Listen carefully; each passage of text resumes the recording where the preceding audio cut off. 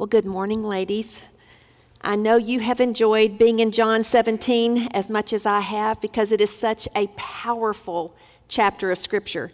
In fact, we're getting a glimpse into the prayer life of Jesus, which we really don't see anywhere else. Now, if you go through the Gospels, I would highly encourage you. This is what I do, just in the margin of my Bible. Every time Jesus prayed or it mentioned him praying, I put a little P outside of that verse in the margin. And then I go back, and I love to go back and look and see how Jesus prayed, how often he prayed. And if the perfect Son of God put that kind of priority on prayer, I need that to be my priority as well. So today, we get to look into a little bit more in depth the prayer life of Jesus as we've gotten one recorded for us. In fact, you'll see that Jesus would spend a whole night in prayer before he would select his disciples, and then he would many times go away early in the morning to be alone and pray, but we don't know all that he prayed about. We also know that now, since his ascension and he's back at the right hand of the Father, that he ever lives to make intercession for us. Not only is Jesus praying for us this morning, but the Holy Spirit intercedes on our behalf and takes our prayers in those times when we really don't even have words for what we're experiencing. And he takes those groans and he turns them into prayers that are acceptable to the Father. He intercedes on our behalf. So this is a very sacred portion of Scripture. Obviously, all of Scripture is, but this is probably one of the most sacred because we're getting some insight into the very prayer life and the heart of our Lord Jesus Christ. In fact, I love this quote from the Message of John commentary. It says, while prayer never can be measured by mere quantity, it is generally true of the Western church today that there is simply not nearly enough prayer.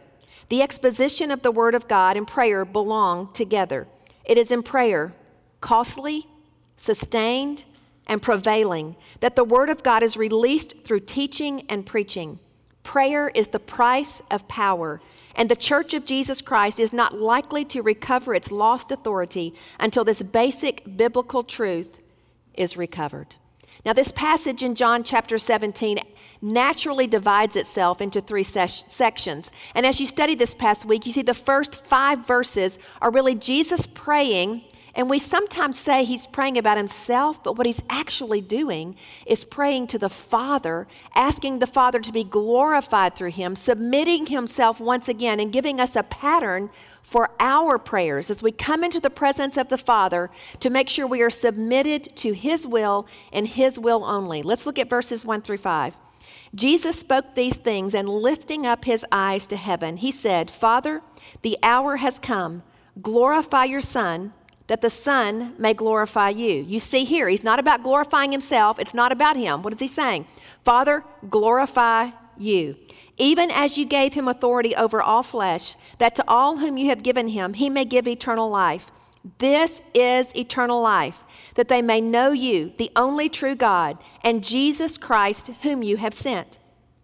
I glorified you on the earth, having accomplished the work which you have given me to do. So Jesus' focus was to fulfill the purpose and to accomplish the work of the Father. Now, Father, glorify me together with yourself with the glory which I had with you before the world was.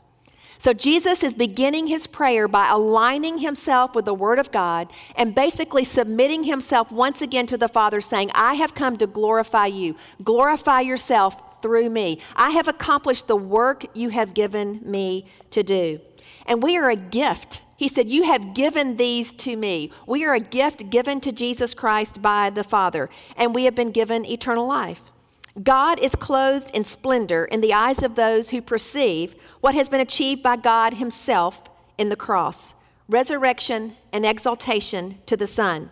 To see God's glory, to be given eternal life, these are parallel. And lest the reader miss the point, the two themes are drawn together in verse 3. Eternal life turns on nothing more, nothing less than knowledge of the true God. Eternal life is not so much everlasting life as personal knowledge of the everlasting one. It is as you get into the Word of God that you know the Son of God and you know the everlasting one who came that we might have life abundant. And Jesus says, I have accomplished the will. of the Father. Going to the cross was as good as done because Jesus Christ came to this earth to live a sinless life and to die in our place, paying our price. In fact, Philippians 2, 5-8 tells us to have this attitude in yourselves, which was also in Christ Jesus, who, although he existed in the form of God, did not regard equality with God a thing to be grasped, but emptied himself, taking on the form of a bondservant, and being made in the likeness of men. Being found in appearance as a man, he humbled himself by becoming obedient to the point of death, even death on the cross. So we are told by Scripture that we are to have the same attitude that Jesus Christ has. Now, I don't know about you, but sometimes I need to have an attitude check. Sometimes I need to check my attitude. I need to stop and say, Lord, help me. Line me up with Christ, because too often self gets in the way. I desire to have the attitude of Christ. I desire to choose humility. I desire to submit to the will and the word of God. But it has to be an active choice, and I have to be aware of my own attitudes. In fact, this past week, I listened to a message by Francis Chan. And in it, in fact, the message was entitled Dying to Self, and you actually have the link in your handout. I would highly encourage you. It's a very engaging message on what it means to die to ourselves. But he mentioned 2 Timothy chapter 3. And in 2 Timothy chapter 3, it says, but realize this, that in the last days, difficult times will come. For men will be lovers of selfies. Selfies. And when we love self, guess what flows out of our life? All the rest of the evil that he mentions in 2 Timothy chapter 3. In fact, it says they'll be lovers of money, boastful, arrogant, revilers, disobedient to parents, ungrateful, unholy, unloving, irreconcilable, malicious gossips, without self-control, brutal haters of good, treacherous, reckless, conceited, lovers of pleasure rather than lovers of God. That all flows out of a heart that loves self above all else. Now, what are we told to do? We're told to love the Lord with all of our heart, soul, mind, and strength, and then to love our neighbor as we love ourselves. We don't have a problem loving ourselves. In fact, I don't know that there's ever been a time in culture where loving yourself has been so prominent. In fact, one of the things he talked about was when he was a child growing up, and you remember cameras? Does anybody remember cameras before we had phones that took pictures? And you would go, say, visit a waterfall. And what did you do? You stood and gazed at the waterfall, and you marveled at the beauty and the majesty of what God has created. And then you might take a picture of the waterfall, and then maybe you would gather somebody else passing by and say, hey, would you take a picture of our family in front of the waterfall? But what do we do now? The moment we see a gorgeous waterfall, we go, we take a picture of ourselves with the waterfall way back in the distance, right? But the focus is on self. And he says, where else has it ever been okay for you to create a page on the internet and post only pictures and information about yourself? And he said, it's okay now because we call it Facebook. It's social media. It's Instagram. We're so focused on self that we've gotten our gaze off of the Lord. And it is time that we shift our gaze off of self and back onto the Lord, asking him to enable us through the power of his Holy Spirit to love him with all of our heart, soul, mind, and strength, with all of our being to love him. And when we do, when we love him like that, sin loses its grip because we're not focused on self. How many of you, if you're honest, came in this morning thinking, is my friend going to be here for small group? I wish I was in that small group because my other friend is in that small group, and I think I would like that small group better. I wonder if I'm going to enjoy the music today. Or you come into a worship service and think, I wonder if the preacher's going to speak to me today, and you leave thinking, I'm just not being fed. Do you come in to a worship service for yourself? Or do you come in to a corporate setting to worship the Lord with your focus on him? And if we come in with our focus on him, we are going to see one far more beautiful, far more majestic and holy and faithful and righteous and true. And our hearts will then begin to overflow with what Jean talked about last week, with peace and love and joy. In fact, we're going to see as a part of the prayer that Christ prays for us. We get life through him and through his word. We experience joy, inexpressible, full of glory. And we get to experience his love, the love of the Father, through the Son, sealed by the Holy Spirit. We have this because we're in Christ Jesus, but we allow our attitudes be captured by the world.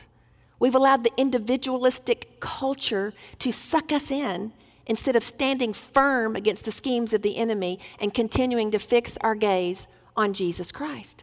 We must ask the Lord to examine our attitudes. Do I have the attitude of Christ? Am I choosing humility? Am I choosing to set my mind on things above and to fix my eyes on Jesus?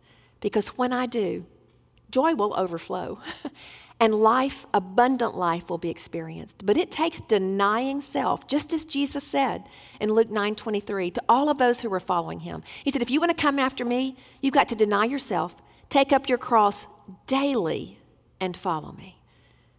So if we're going to emulate Christ in his life and in his prayer life, we can see here we need to begin. And what did he say in the model prayer? Pray, your kingdom come, your will be done on earth as it is in heaven. We're to pray that daily. So our focus should be on the will of God, on accomplishing his will and his purposes for our life. You know, when we're focused on ourselves and that sinfulness of our flesh is given precedent in our life, it impacts our marriages, it impacts the way we parent, it impacts our family life, it impacts the church, as we've mentioned. So let's choose to follow the example of Jesus Christ. And let's have the same attitude he had. Let's empty ourselves just like he did and choose to be a bondservant of Jesus, that he might be glorified in us and through us. And then Jesus turns to praying for his disciples. So we'll pick back up in John 17, verse 6. And Jesus says, I have manifested your name. Now, what is God's name? God's name is a revelation of his character, of who he is. And he progressively revealed himself to us through his names in Scripture. So he says, I have manifested your name to the men whom you gave me out of the world. They were yours, and you gave them to me, and they have kept your word. Now they have come to know that everything you have given me is from you. For the words which you gave me, I have given to them. And they received them and truly understood that I came forth from you, and they believed that you sent me. I ask on their behalf. I do not ask on behalf of the world, but of those whom you have given me, for they are yours. And all things that are mine are yours, and yours are mine. And I have been glorified in them. I'm no longer in the world, and yet they themselves are in the world. And I come to you, Holy Father, keep them in your name, the name which you have given me, that they may be one, even as we are. While I was with them, I was keeping them in your name, which you have given me, and I guarded them, and not one of them perished, but the son of perdition, so that the scripture would be fulfilled. But now I come to you, and these things I speak in the world, so that they may have my joy made full in themselves. I have given them your word, and the world has hated them, because they're not of the world, even as I am not of the world. I do not ask you to take them out of the world, but to keep them from the evil one. They are not of the world, even as I am not of the world. Sanctify them in the truth. Your word is truth.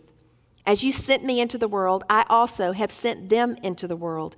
For their sakes I sanctify myself, that they themselves also may be sanctified in truth. I do not ask on behalf of these alone, but for those also who believe in me through their word. So we see Jesus praying for his disciples. Number one, that they would manifest his name. What did Jesus say he had done? Father, I have manifested your name to the disciples. You have kept them in your name. The psalmist tells us the name of the Lord is a strong tower, and the righteous run into it and are safe. God is everything that his names reveal him to be. And he asked the Lord to keep them in his name, in his character, in who he is.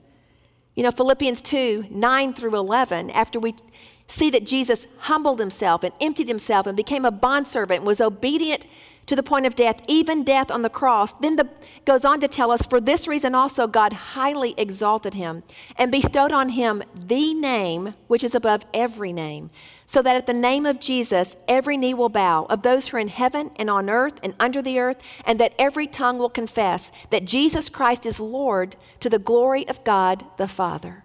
So as God has revealed himself throughout Scripture through his names, his ultimate expression is Jesus Christ himself, the Word who became flesh and dwelt among us, and we beheld his glory. Glory is of the only begotten from the Father, full of grace and truth.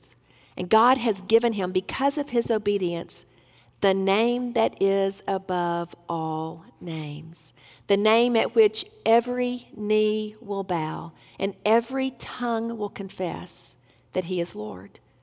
As we've been studying through the book of Revelation on Sunday mornings, we've seen Revelation 19 just last week, and how Jesus will come with a name written on him, King of Kings and Lord of Lords. He is above all. He is the King of all kings. His name is the only name to be honored and exalted. Then he also prayed that they would be unified in the Trinity. Just as he and the Father are one, he's asking the Father to make them one with him. Because we're indwelt by the Holy Spirit, we have been included in that Trinitarian relationship. And that's very difficult for us to grasp. But because the Father and the Son are one, and we are now indwelt by the Holy Spirit, we are sealed with him, and we are grafted into, we are invited into that very Trinitarian relationship. We can experience the oneness of essence because we have become partakers of the divine nature. So we can actually experience that oneness, but that oneness can only be experienced through humility, through the denial of self and taking up our cross. It's the dying to self that enables us to experience the resurrection life that unites us to God the Father, the Son, through the Holy Spirit. That's exactly what Jesus was praying for his followers. I love Paul's blessing to the Corinthians. In 2 Corinthians 13:14, he said, "The grace of the Lord Jesus Christ and the love of God and the fellowship of the Holy Spirit be with you all."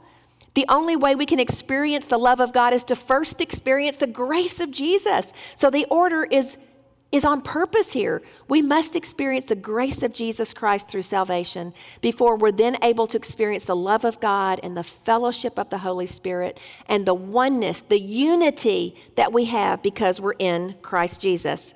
And he prayed this for them, that their joy may be full. Christ's desire is that you might be blessed, that you might be happy, that you might be full of joy, the joy that you can only know when your deepest needs are met through your personal and intimate relationship with Jesus Christ. But once again, it takes taking that phone of our life and hitting that camera button that flips the camera so that now we're looking out and not looking at ourselves. So we're asking the Lord, Lord, help me to flip the switch. Help me to flip the camera so that I'm looking out, up at you, and out at others. That's what he's called us to do. James Stewart said in his book, The Strong Name, it was God's deed, God in action, to take the tragic wrongness of this wayward, warring world upon his own heart. God defeating the principalities and powers of darkness at the very point of their proudest triumph and shattering the shackles of their tyranny to set the prisoners free. And so the beam that shines from the cross, the very light which pierces and condemns and wrecks my self-defenses, heals also and blesses and gives life. And the shame of the despairing becomes the joy of the reconciled. All of us have experienced shame. The enemy, the accuser, makes sure of that. But do you not just love that? The shame of the despairing becomes the joy of the reconciled. We have this joy that Peter says is joy inexpressible, full of glory, because we are in Christ, fully accepted, completely forgiven. The recipients of abundant life, everlasting, but life right now as well. And then he prays that the Lord will keep them from the evil one. We notice that was also something he asked us to pray in our daily model prayer, that the Lord would keep us from temptation and literally deliver us from the evil one. Then he asked the Lord to sanctify them in his truth. You know, Jesus said, you shall know the truth, and the truth shall set you free. We are sanctified through the truth of the Word of God and letting it become a part of who we are as the Lord renews our mind through his Word.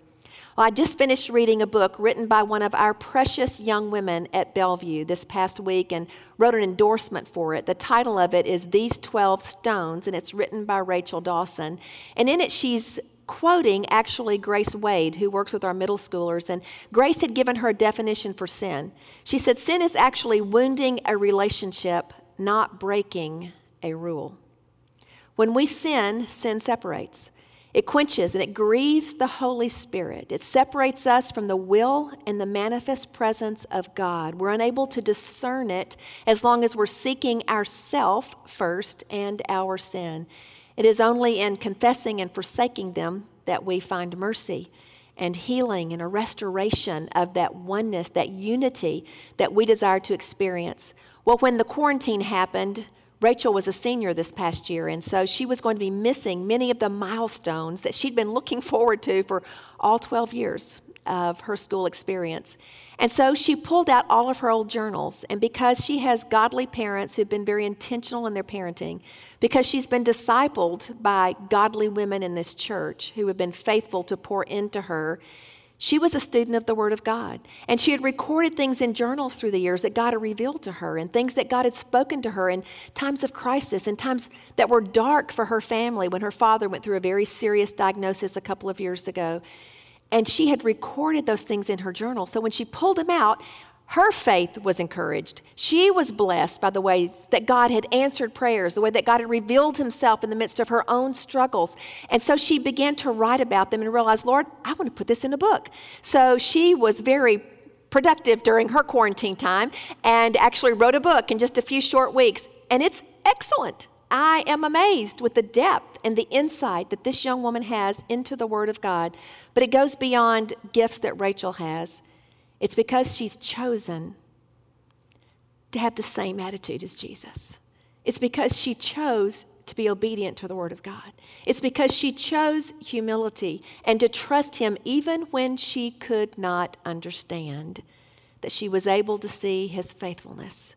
And she's able now to share the truth of that faithfulness in her book, These 12 Stones. You know, faithful followers of Christ are discipled. Life on life, where they learn not only the Word of God, but for the God of the Word to become real to them and for his faithfulness to be the bedrock upon which they build their life. Rachel's life and her words are a beautiful picture of one who has been sanctified in the truth. And we need to ask ourselves, is my life a picture of one who is being sanctified by the truth? Is Christ's truth setting me free from myself so that I can daily choose to deny myself, take up my cross and follow Jesus and experience the abundant life, the blessed life, the joy, the life, the peace, the love that I can only have and find in him? And then Jesus moves in verses 20 through 26 to praying for us, those who would believe through the words of the disciples. He said, I do not ask on behalf of these alone, but for those also who believe in me through their word, that they may all be one, even as you, Father, are in me and I in you, that they also may be in us, so the world may believe that you sent me.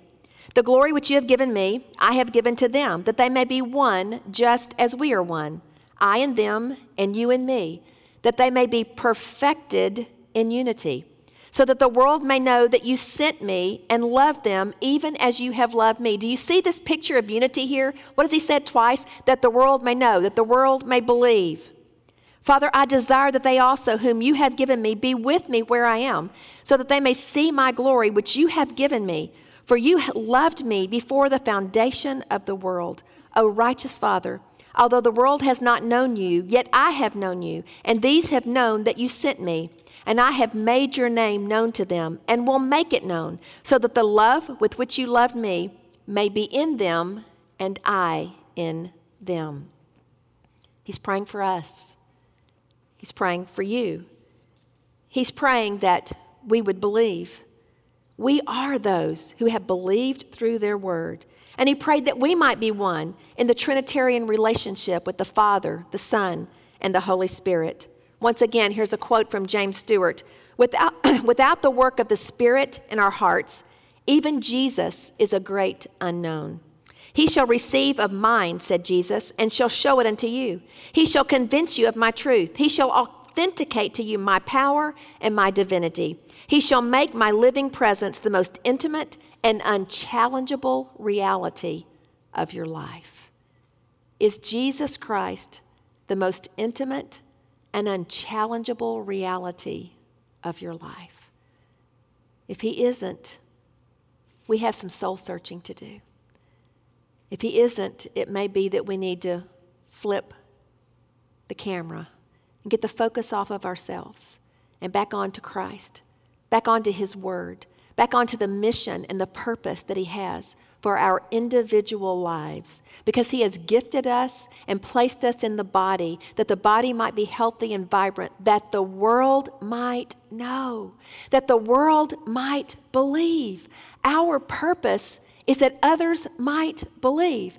Jesus left them with the Great Commission. Those are our marching orders to go and make disciples of all the nations, baptizing them in the name of the Father, the Son, and the Holy Spirit, and then teaching them all that Jesus has commanded. And it's then that he promises to be with us even to the end of the age. We can't claim that promise unless we're fulfilling his command, unless we're living on mission. And I just want to tell you from personal experience, when I am focused on myself, I'm an extremely small package.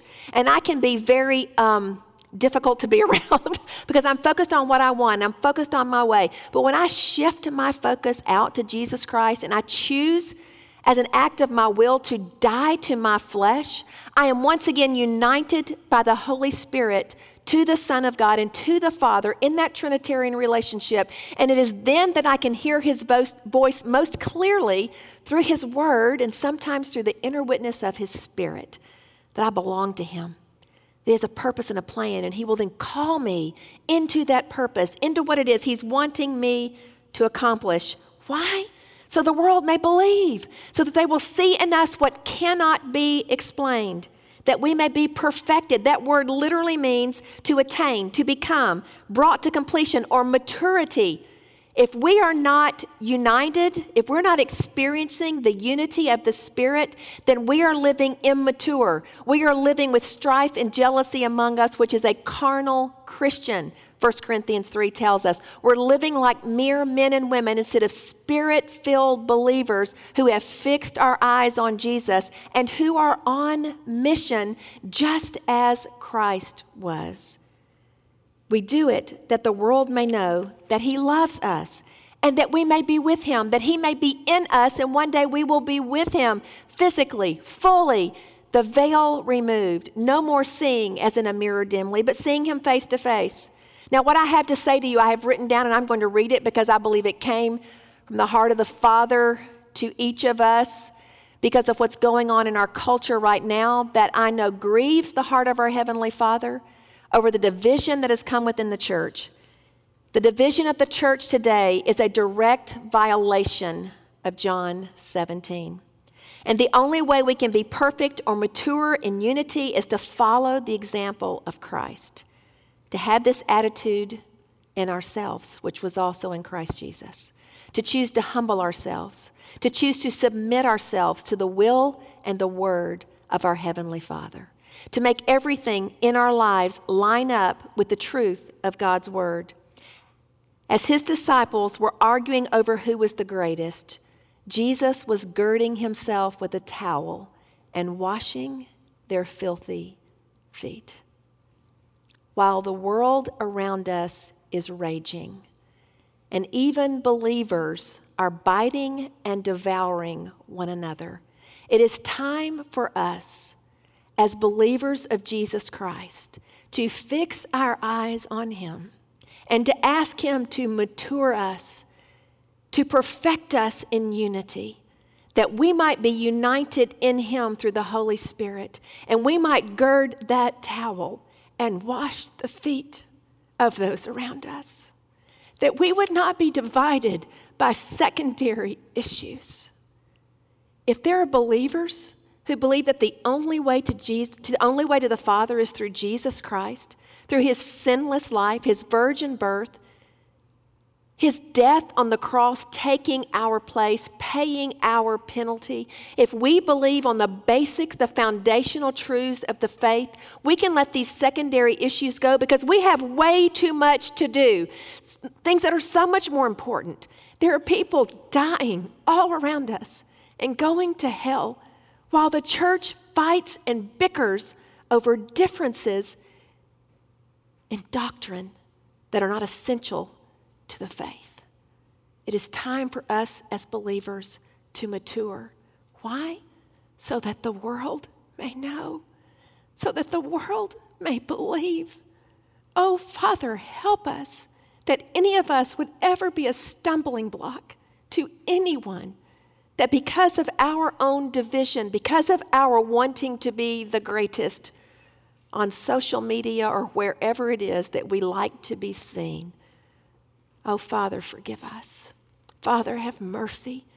Don't allow us to be deceived any longer by the God of this world, but let your word, your truth, penetrate our hearts and minds this morning and sanctify us in your truth, Father. Grant it, how I pray. Now let me ask you, what does the world know about the church of the Lord Jesus Christ because of your life? Are you obeying the greatest command? To love the Lord with all of your being. What is the proof? Are you loving your neighbor like you love yourself? Are you experiencing the unity of the Trinitarian relationship that we've been invited into by their Father and the Son through the Holy Spirit? Look to the exalted Christ. Fix your eyes on him. He alone fills you with joy inexpressible and love everlasting. When your gaze is fixed on him, you're no longer sucking the life out of everybody else around you. You no longer walk into church saying, what am I going to get out of this? You walk in saying, may I meet with Jesus. Father, would you grant me a moment of transcendence? Would you open my eyes and allow me to see you? And would you give me ears to hear what your Spirit is saying? Fellow believers, brothers and sisters in Christ, we have been called to unity. We have been given a glimpse into the heart of our Savior as he interceded on our behalf, that we might be one with him in the Father through the Spirit. I want to ask you this morning to let the Spirit of God examine your heart. Are you unified with the Father and the Son through the Spirit? Because if you are, that unity, that love, that joy is going to be evident in your life. And the Lord will be able to use you to be a unifier in his body, one who will speak words of life and truth and hope and love in a broken world that has lost its mooring. Would you pray with me? Heavenly Father, we bow before you. Lord, this insight into the heart of Jesus has been so convicting. The unity to which you've called us, that the world might know. And yet, Father, when I look on social media, I see so much warring and raging and attacks against fellow believers instead of sticking to issues, instead of girding a towel and washing the feet of fellow believers and of a desperately lost world. Would you now confess to the Lord any sin that he's bringing to your heart and mind?